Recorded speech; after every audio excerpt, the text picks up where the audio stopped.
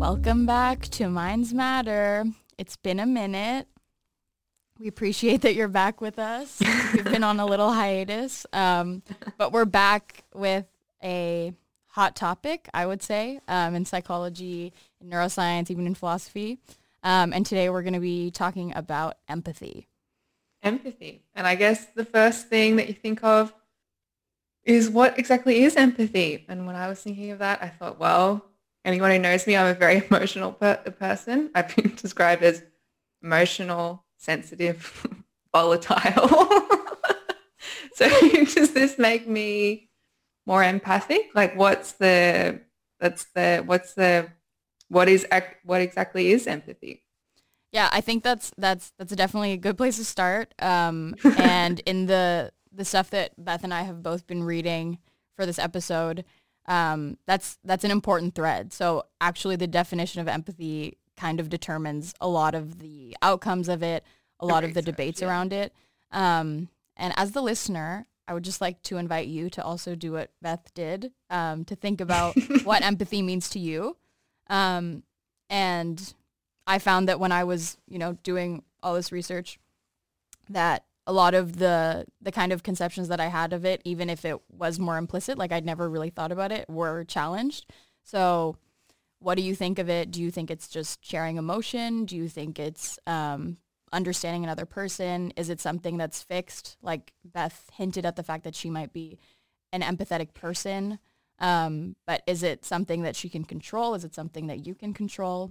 Just think about those things, and maybe your mind will be changed throughout this episode. But so we have one of the definitions that I found might be not helpful, but historically I think it's important to mention. So the philosopher Adam Smith was one of the OG empathy philosophers, and he said empathy is changing places in fancy with the sufferer. So I think that kind of hints at what empathy gets at. But yeah, we probably should unpack that a little bit more before we start talking about the research. Yeah, so I think that does hint at actually a few aspects of empathy. And so to give a kind of broader definition of what I would say typically now in psychology specifically, because I know that in philosophy it's a bit different, is more accepted, although there are psychologists that we'll talk about who only take some of these aspects. But usually empathy encompasses 2 to 3 sort of separate processes.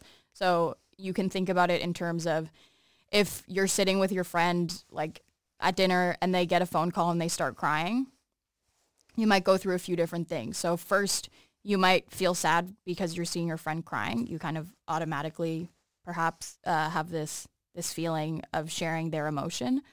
But then right after that, you might want to actually understand what's happening. So maybe your friend is like me and cries when they're happy. So maybe they're actually super happy. Ava cries to me on the phone a lot, everyone. I do. And Beth cries. And in voice memos. Wow, spilling the tea. Okay, so that's one thing. So you're feeling sad for them, which is kind of the emotional sharing, emotional aspect of empathy. But then you probably immediately want to know what's going on, like figure out what are they actually thinking. And that's something that sometimes is referred to as like theory of mind or mentalizing. So that's understanding the thoughts and the feelings of someone else. So actually understanding the kind of cognitive aspect of it.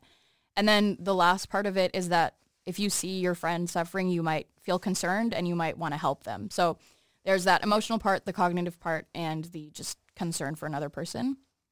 And a lot of researchers in psychology do see this as like this all kind of encompassing process with these 3 processes. But there are researchers and philosophers who only see the kind of true meaning of empathy more perhaps in the Adam Smith way of just being about sharing the emotions of someone else. So feeling the emotions of another person. Yeah. And particularly, there's one researcher that some of you might have heard about if you follow empathy research at all, or if you follow like top book lists, who is against empathy in this particular definition. And full bloom. Yeah. And Beth has some words. Yeah. Yeah, so Paul Bloom, he is a professor at Yale, and he wrote this book called, Against Empathy, which got a lot of press. So actually one of the articles we have referenced is like an interview he had with Vox. So what he talks about is very accessible. But he thinks that we should try and avoid feeling empathy. And his reason for that is, well, if we're feeling the emotion of the other person, and that's a negative emotion. For example, if I see Ava feeling sad and I pick up on that sadness, that will actually deter me from wanting to help because I'll feel a negative emotion. So he argues for rather than having empathy, we should have compassion because from a compassionate standpoint, I can feel compassion for Ava feeling sad, but I'm not also carrying that sadness. So that's basically, he goes into all sorts of examples, but that's his overall argument. And I mean, initially, it you're like, oh, that's quite compelling, like that that makes sense. But then I think what's hard is that I don't know if his definition of empathy really is as maybe it's too exact and empathy is other things like Ava has just mentioned. And I also don't know if we can just can you really just feel compassion without never having experienced empathy? I don't know. Because you feel compassion for someone because usually you can understand what they're going through. But if you haven't, felt that through empathy, I don't know if it's that black and white. I think it's nice in an ideal world if we could all just help everyone without feeling sad. But I just don't think that's the way it works. Yeah, I think that's a good point of like whether these different processes can actually be dissociated because, there's a reason that a lot of researchers put all of these like concern, sharing someone else's emotions and understanding someone else in the same kind of bag because they do interact with each other. And obviously in the definitions that we just gave, like Paul Bloom is focusing on this very specific form of empathy, whereas other researchers put concern inside of empathy. So what he's arguing for is just like focusing on kind of one aspect of empathy, you could say. So on feeling concern for someone else. And I think that maybe we can go into like a couple of the arguments that he has. For example, which I think these arguments also reveal some underlying beliefs about how empathy kind of works. So Paul Bloom, given that he sees it as the sharing pain of others, he sort of he gives examples of the fact that this can lead to biased decisions. So in studies, we tend to see that if you're a white person, you're probably going to be feeling a lot more empathy for white people. If you're a Chinese person, also, they've done studies where if Chinese people are watching another Chinese person get pricked by a needle, their brain activation is a lot more in keeping with like them actually feeling pain themselves. They feel more empathy also towards that person when they're asked, compared to like seeing a white person, for example, getting pricked by a needle. So the idea is that empathy in Paul Bloom's definition kind of causes people to make these biased decisions. And that's not good. And he also argues that a lot of kind of political decisions are motivated by empathy and that we're essentially manipulated into, for example, his example is going to war after 9/11 because there was a lot of focus placed on the pain of in-group members or people that are in your group who are in the 9/11 attacks. And he argues, he and some other philosophers and researchers argue that this kind of puts a blinder on you because you're just in this kind of moment of distress where you're feeling the pain of other people and you're not like able by the emotion. Exactly. And you're not able to think of the fact that, hey, if we go to war, like hundreds more or thousands more people are going to get hurt. And so the idea is that we should be rationalizing. Do you think that that's really just acting on empathy? I don't know. Do you think that maybe those tactics and those reactions and responses we have can we just put that down to empathy, or Yeah, I don't know. I think that's a good question, and I think that I'm going to spoil what I think about this, which is just that I think that there's kind of too much emphasis placed on this idea of empathy, because it's obviously one thing in like the vast network of processes and reasons for doing things that we have. And I think that in general, in research, when you start to research something and when it's your field, you see it in everything, and you see it as central to everything. And empathy is manipulated, but other things are manipulated too. There's a lot of stuff. And one thing that I came across when I was kind of looking this stuff up in terms of what actually is empathy was work that basically was saying, you know, it's really not a process in itself. It's just like more of an extended decision-making process. So some researchers, Daryl Cameron, who's at Penn State, and some researchers at the University of Toronto, Will Cunningham and Michael Inslicht, they put out a paper where they were arguing that empathy is just a part of your general goal pursuit. So as humans, we have higher level goals, like you want to lead a happy life, you want to have a good job, you want to be a good person. Like, let's say those are some of your higher level goals. And then constantly you're trying to achieve those goals through lower level goals, like making sure that you are feeling okay so that you can continue to, you know, pursue those higher level goals. So like if you feel hungry, that's a goal that is going to eventually become so important that you're going to have to eat something. And the idea is that empathy is basically just another tool in our toolbox to achieve certain goals. So that means that in the kind of Paul Bloom example of empathy making us go to war, which I feel like already kind of sounds crazy, yes.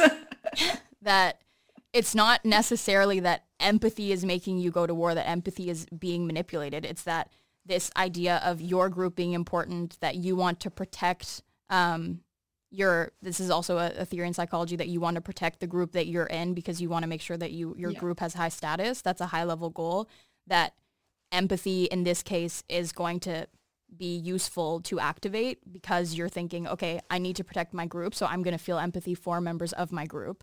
And so the idea then is that empathy, if it's just a tool in your decision-making process, of course it can lead to bad outcomes, but it doesn't have to lead to bad outcomes. And I think it's undeniable that that empathy, as Beth just said, that empathy, you know, pushes you to do things. Like I think, for example, you know, this summer, it's pretty undeniable that the fact that we saw this video of like George Floyd or like the Tamir Rices, like every time something like this happens, seeing one person suffer does push you to act. So it can be good and it can be bad, because it's just something that can either push your goals or it can serve your goals. And of course your goals can be bad or evil, but empathy isn't necessarily either of those things.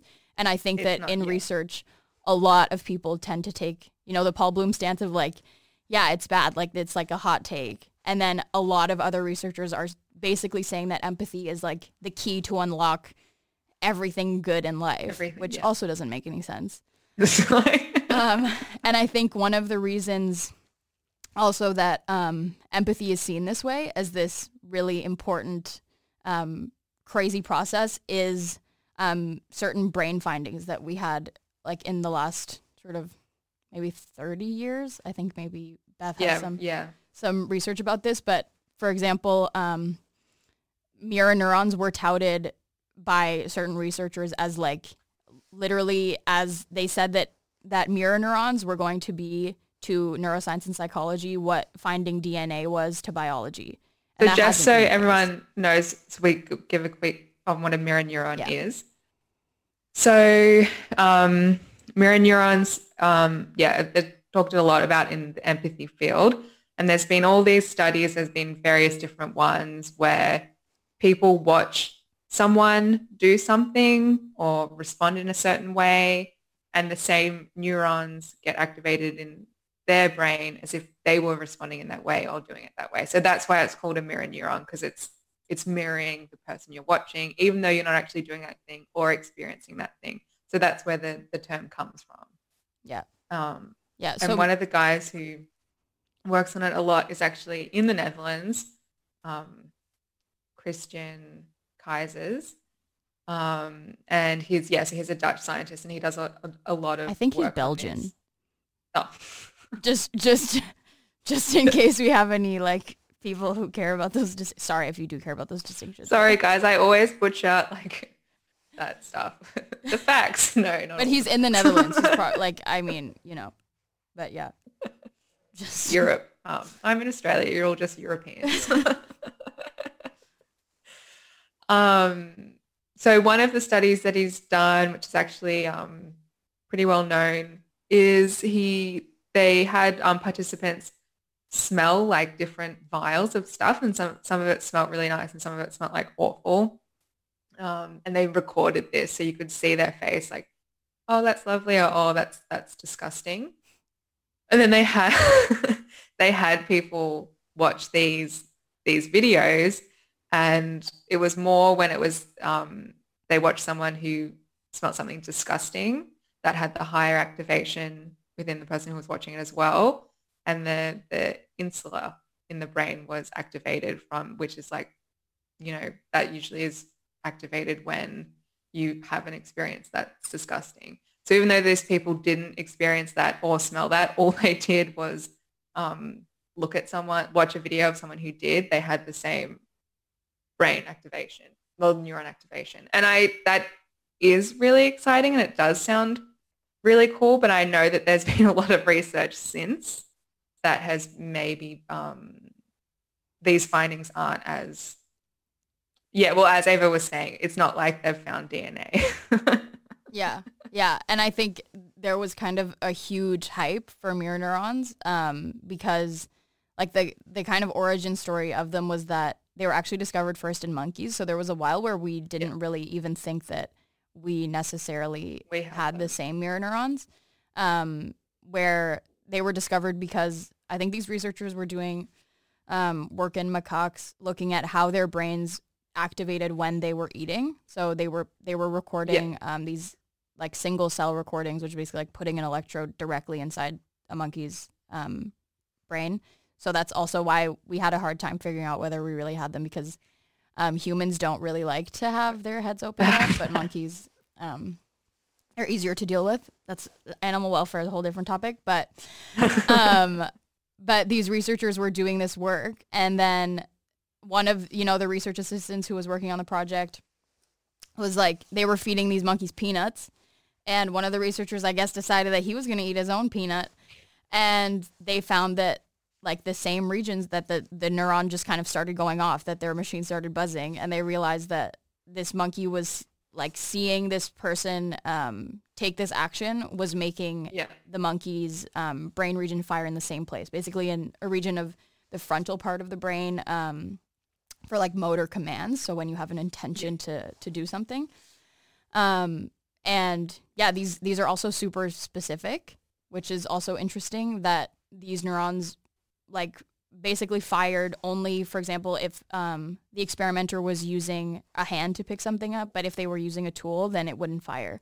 So because of this precision, and because this was such a crazy kind of discovery at the time, and people didn't really know what they were. So that kind of made scientists' imaginations run free. But it turns out that, as Beth said, we're not really sure whether these actually underlie empathy. I'm actually not sure whether, I didn't know that the insula, for example, counted as mirror neurons. And to be honest, I'm still a bit confused as to whether mirror neurons are just like about motor actions, or whether they're also about just like the same regions being activated, seeing someone else do something vicariously. I was also unsure on that. And I also thought, because it seemed like every mirror neuron paper I read, it was like, and there's another region, and another region, and another region. And it just seemed to be like, everything is a mirror neuron. And initially when I learned about it, I think that was the case. I think that's because it is a debate that certain people, they just, as empathy is limited to this idea of experience sharing, certain people only limit mirror neurons to just being neurons that are part of this motor command region, whereas other people would possibly say that, mirror neurons would also be anything that activates similarly to the person that's actually experiencing it when you watch them experience it, which, that also that seems could fair. also just be processing, like, processing what you're seeing. Yeah, exactly. So there's a lot of unknowns, but the thing is that I think for now, mirror neurons definitely have not been found to like underlie every single process and how we interact socially, which is what people thought. And we're also not sure about empathy in general because in some of these studies, when mirror neurons are going off, there isn't necessarily a correlation with how empathic people are feeling or how much empathy people are like actually displaying. Yeah. And since that link isn't there, it doesn't really seem that means that these brain regions are responsible for empathy, because when empathy is there, they're not necessarily firing, and when they're firing, empathy isn't necessarily there. And basically what people think now about these mirror neurons is that they're basically just things that really help us to learn observationally. So that help us to kind of pass on maybe culture.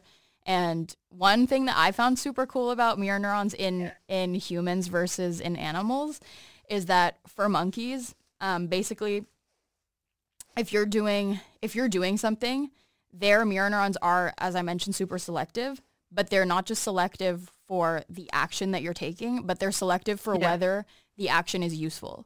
So if you're picking up a water bottle and you're picking it up straight and you're able to kind of drink from it, then their mirror neurons fire. But if you're picking it up upside down and you can't actually do anything with it, then their mirror neurons are not firing.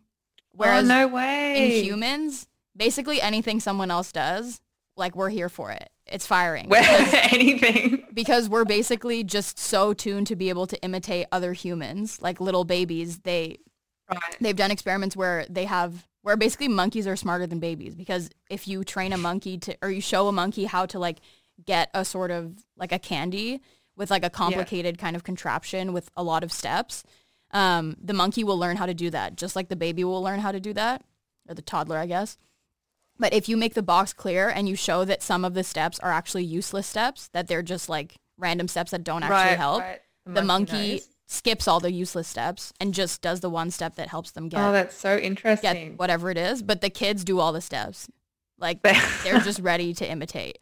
So I think that means that there's something different going on, obviously here, but empathy is not necessarily implicated in this mirror neuron kind of action, even though people are still doing this research, so the jury is still kind of out, but it's not like the hype that it was 20 years ago, at least. And then, so this is kind of connected to, because there's a lot of, I was also reading on the evolution of empathy and like why we have it, and I feel like some of the things you've just touched on have given examples of maybe why I don't know, depending on the definition, why we might have this. So like, obviously we have mirror neurons for these for the reasons of learning from others and things like that. But some of the arguments for, that empathy is something that we've evolved with and it's with us is looking at empathy in other animals and also empathy in monkeys.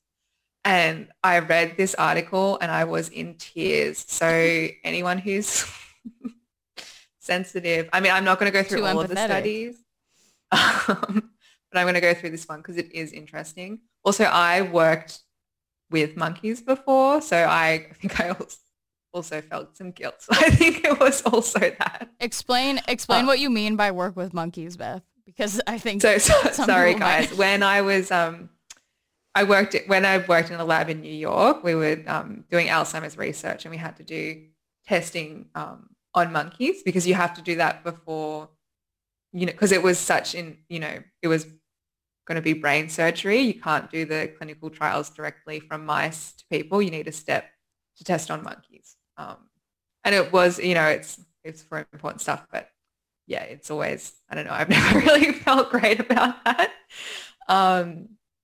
So anyway, I was reading about the evolution of empathy and all these different monkey studies. And I think we've spoken about this podcast before about how in the 60s, like in psychology, people just went rogue and you could basically do whatever you want to people, animals, anything. So there was this study at Northwestern, and it was in 1964.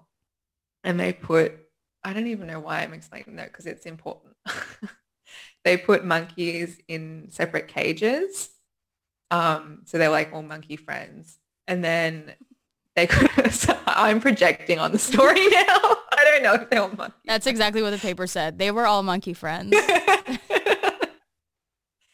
And they could only eat by pulling a lever. So they could only get food by pulling a lever. And one of the monkeys, but when you pulled the lever, another monkey got zapped. And they got zapped strongly enough that there was a, physical reaction and the monkey was in pain. Like an electric shock.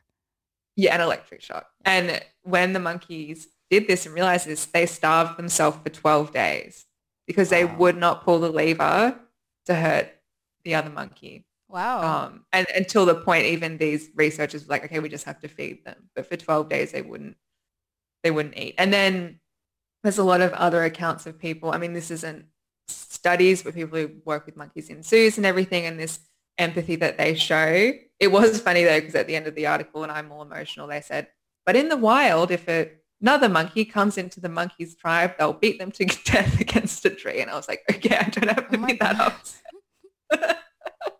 They're not all caring and loving and starving themselves. That's really interesting though, that in the wild they would be so aggressive and but they're so like outsiders. each other. Yeah.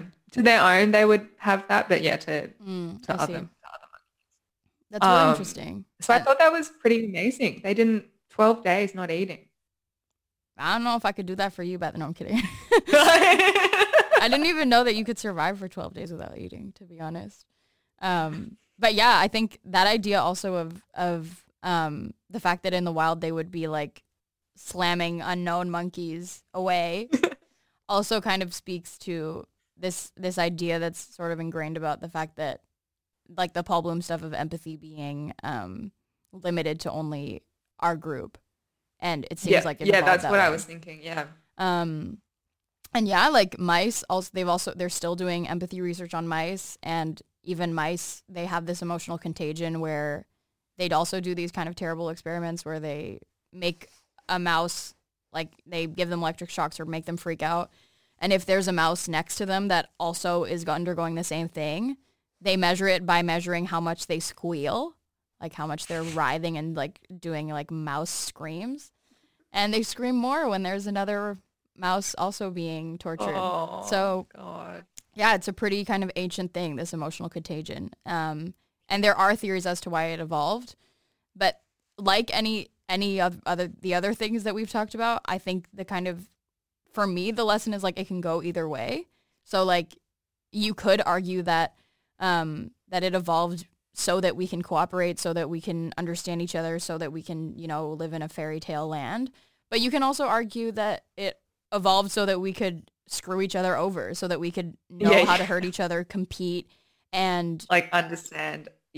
And know how to hurt the other person. And I think either of those things, in a way, it doesn't necessarily even matter how it evolved or why it evolves, because there are tons of things that evolved in ways that like we don't use them anymore. Like in our ears, like the bones that allow us to kind of like parse information in music and in speech, those started, like those evolved because when we were like crocodiles, like crocodile type things, that was just what we used to like crush our prey. But obviously we're not using it for that anymore.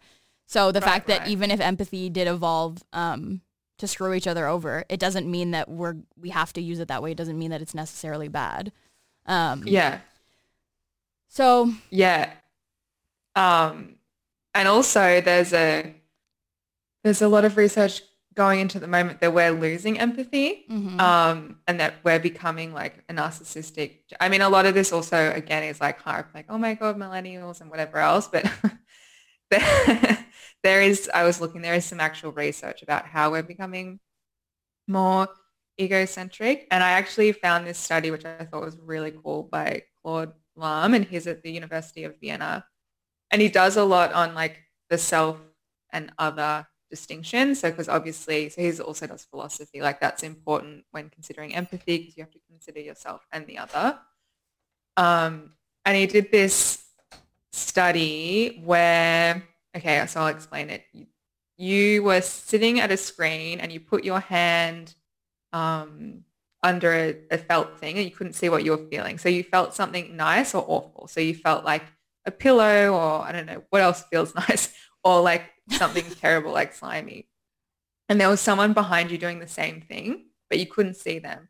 And on the screen, you could see what you were touching, and then they put up a photo of what the other person was touching. Like so the you could actual see, thing that they were touching.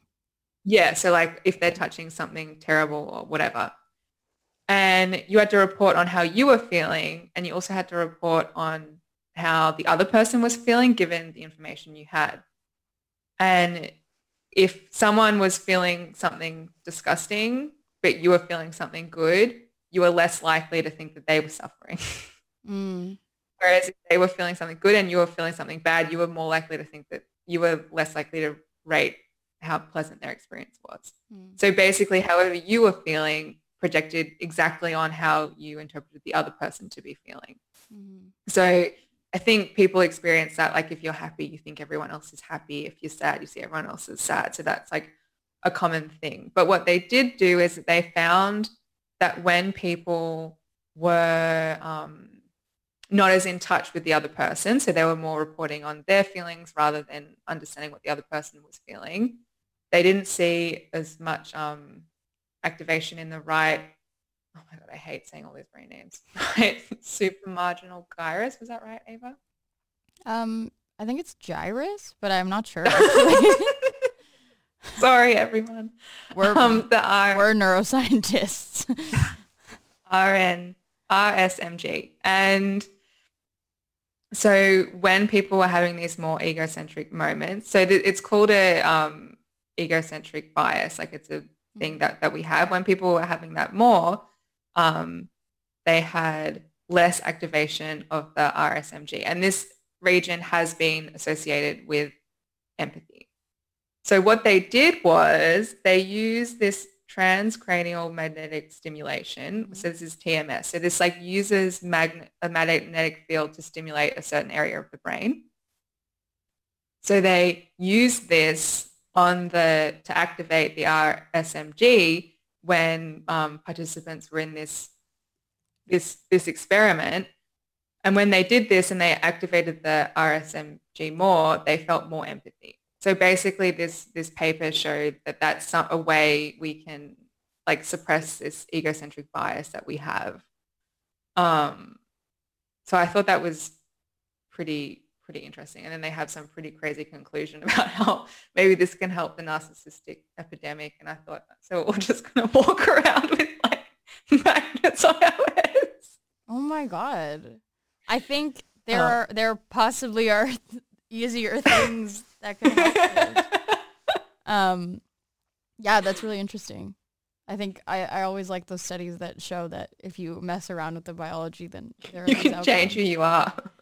Yeah, that's crazy. But I mean, I also think like there are reasons for the fact that we've become less empathetic, that like people report being less empathetic that have to do more with our circumstance than our brains. And like we could maybe change those things or do that before we walk around with like magnets on our heads.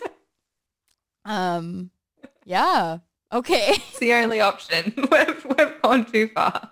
Yeah, but I think that's actually really interesting because I feel like that's sort of an argument for the idea that that empathy in the sense of sharing someone's emotions can be sort of divorced from thinking about what they're actually feeling. Yeah. Because I think, typically when we talk about theory of mind or like cognitive empathy, so thinking about like what someone else is actually thinking and feeling and why, there's this kind of saying of it's putting yourself in someone else's shoes, which makes sense. Yeah. But I feel like in this study, they found that they were basically like putting on, like not putting themselves in someone else's shoes, but just like putting the shoes onto themselves, Yeah.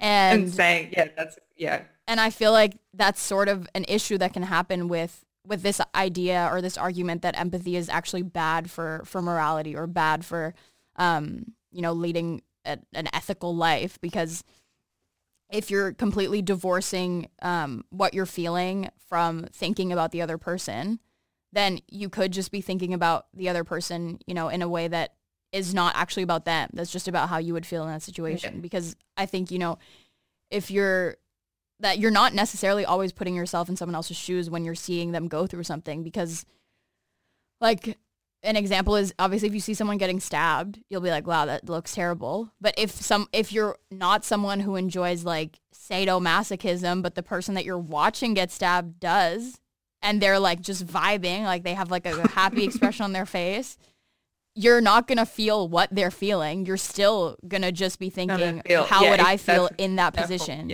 Like not in their shoes, but putting those shoes on to yourself. So I think that is a way that these kinds of like three sort of aspects of empathy can sometimes be divorced from each other. And obviously like then it's not very useful to just feel those emotions because you're actually not even thinking about the other person. About the other person, And I think the idea also of the fact that empathy has diminished in the last, you know, few decades is important, because I think it also speaks to this question of what exactly is empathy. Because if you think that empathy is a trait, if you think that it's a resource that there's just like a tiny amount of that you can deplete, that's super alarming. If you think, okay, everyone's just becoming less empathetic and that's just how it is, that's scary. But a lot of researchers argue that, you know, that's not the case, that it's actually a lot more like a skill. So we can change things on purpose. So we don't have to necessarily, you know, go biologically and mess with our brains. We can just train ourselves to get better at it. And they've done some studies on this where something that some people might be familiar with is this idea of like growth mindsets versus fixed mindsets, which people might be familiar with in the context of like intelligence and kids thinking either that intelligence is fixed or intelligence is something that you can just get better at. And they found that kids who believe that they can change, basically that you're better off if you think you can change, but that implies also that you can. And so they've done research also looking at this idea in empathy. So they've had at Stanford, there's a researcher who does a lot of work on empathy called Jamil Zaki, and then the kind of big name in this growth versus fixed mindset is Carol Dweck. So they work together on looking at how this works in empathy. So they had people come in and either read that empathy was like a little text about empathy being a fixed trait that some people just have more of or less of, or read a text about the fact that it's a skill that you can develop. And they found that when people believed it was a skill, they spent more time on average listening to the struggles of someone who was a different race. So they were put in a room and they had like a tape of someone who was just talking about their experiences, but they were allowed to fast forward. So the people who thought empathy is just fixed, they fast forward through it a lot faster. And and they were just like, I don't care. But people who were told that it was a skill were like, okay, well, I can try and I can engage. And they were able to actually engage and be more empathetic. And they also have done studies where they've done the same kind of manipulation. And they found that politically, people are more willing when they think that empathy is something that you can train, they're more willing to listen to their political opponents and more willing to like try to engage with that. And I think that that's something we probably should all be trying to do a bit more. And so it kind of speaks to this idea that empathy is something that you can motivate and that you can change. And just the mere fact of realizing that, I think, influences this idea of the framework and goal pursuit, where you're just thinking, okay, like if I know that empathy works in this way, or if I know that it's part of a decision-making process, something that I can change, then you're going to be more willing to integrate it into your decision-making process, and you're going to think about it in more of kind of a reasonable way. And like getting to that, I think we can talk maybe a little bit about some interventions that we could do besides that aren't fucking with our brains. The magnet hat. Not putting on a magnet hat. And one study that I thought was really cool was also, I think this is super in keeping with the idea of goal pursuit, of the fact that like you have higher level goals that are influencing how you're deploying empathy, where they went into a 7th grade class and they basically like convinced 7th graders that empathy was cool. And they how did they do that? So they found that like 7th graders actually did think that it was important, but they kind of told them that that it was that like their friends thought it was cool and that it was important, and they showed like a little video of like empathy is cool. And then the manipulation that they did was that they had everyone write why they thought it was important and how they thought that the rest of the class felt about it. And then they printed out all of the answers and gave it to like everyone. So they had, so these kids basically had like first a video telling them it was cool, but then they also had the actual opinions of the other people in their class. And it made them more empathetic. It made them listen more compared to a 7th grade class that didn't have that manipulation. And so basically if you're just like fitting it into your goals, then you're able to be more empathetic. So I guess it's something like we can, work on like, I don't know, like a habit, you know, like, and how we would do like with concentration or I don't know, a routine or something you can also, which I think makes sense because empathy does involve things like listening and, you know, considering, and those are things that you can put in effort and time to do, you know, and you have a choice to do that. Yeah. I think something to keep in mind though is that like, as we've said, it can be bad.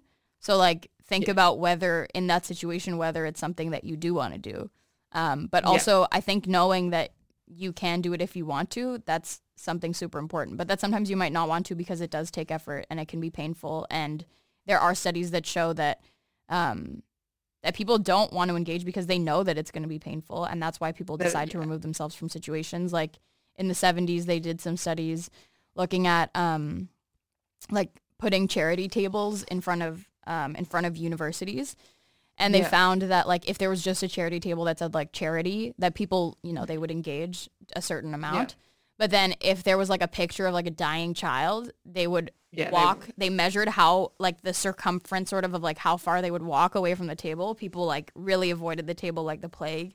Same if there was someone sitting there who was in a wheelchair, they also walked way further around because they knew that, you know, they didn't want to engage. So that's also like a Paul Bloom type argument.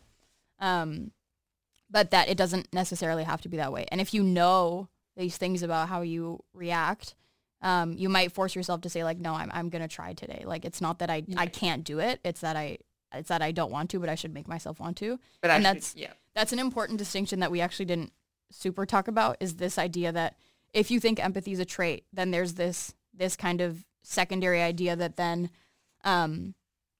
you just can't do it, like that it's impossible for you to do it. You don't have the capacity. Yeah. However, if you think it's a skill, then it's more about I'm unwilling to do it. So it's a capacity versus willingness thing. And they found this in a lot of things. So they found it like Christian Keezers that Beth already mentioned. They did a study looking at psychopaths. And psychopaths often you think, well, they can't empathize. I read. But they basically found like that if on a baseline condition, when you had to kind of tell what someone else was thinking, they were not doing well. But if they were like, hey, if the researchers said, hey, try to do this and, you know, just try, then they could do it. Then they were perfectly fine at doing it. So that's like not to have it. Exactly. Yeah. It's a choice. And there are also some really fun studies that they've done looking at gender differences. I think that's probably something that a lot of people maybe think even like first about empathy, that women are more empathetic, whatever that means. Yeah. I think what it means is actually what this study found, where they had men and women come in, do this task, and if it was just a task where they weren't actually told what they had to do, then there was a gender difference where it was like, I think the task was like maybe reading the mind in the eyes, which is a task where you just see someone's eyes and you have to guess what emotion they're feeling just by their eyes. And so women were like doing marginally better than men if they weren't told what the task was actually about.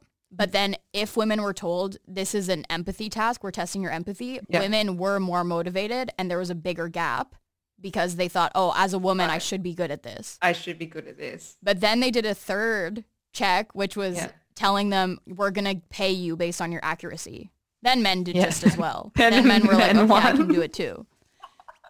So I think that's kind of an important way to view empathy, is like, you know, sometimes people just don't want to. And they've also done studies where they tell straight guys that girls like sensitive guys, and then they do great too. So it's all about, you know, it's all about your goals. It's all about how you use it, really, at the end of the day. What you want. Yeah. Oh, dear. Yeah. So, I mean, for me, when I like, if I like, we can wrap up. Like for me, when I started thinking about this, I feel like in psychology, empathy is like this big thing that I honestly had not thought super deeply about, but that I know is like an important construct in things that I'm interested in, which is like intergroup stuff and like how people relate to one another. But after doing this reading, I feel like I'm like, okay, it's important to understand it. It's important to kind of see it as this renewable resource, like and just a tool that you can use for good or bad, but also like look beyond it, because I think it's true that it's not the main kind of thing that is going to determine how society works.